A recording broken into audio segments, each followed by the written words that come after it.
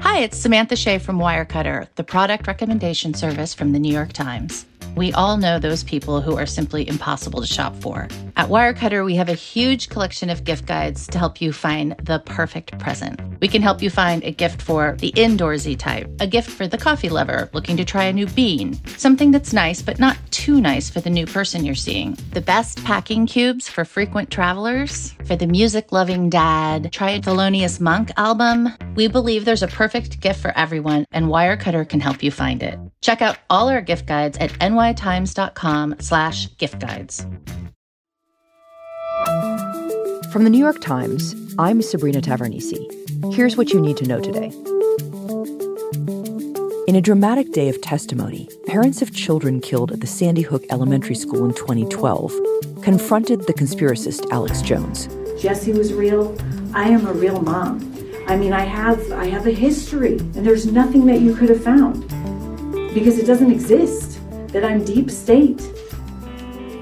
It's just not true. Jones, who runs the website InfoWars, is in civil court on defamation charges for his claims that the shooting was a hoax and that it was staged. I know you know that. That's the problem. I know you know that. And you keep saying it. You keep saying it. Why? Why? For money? Because you've made a lot of money while you've said it. Under questioning on the stand, Jones admitted for the first time that the massacre did in fact happen.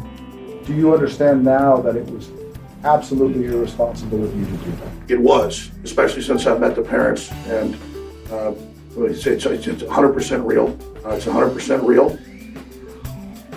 At another point, a lawyer for the parents of the dead children produced text messages from Jones's cell phone. They showed that Jones had withheld key evidence, which potentially opens him up to charges of perjury. And in Tuesday night's primaries, election deniers became Republican nominees for governor and for Secretary of State in 4 key battleground states: Arizona, Michigan, Pennsylvania, and Nevada. Those state offices have substantial authority over how elections are run, and the nominees have all asserted, falsely, that Donald Trump was the winner of the 2020 election. That's it for today. I'm Sabrina Tavernise. See you tomorrow.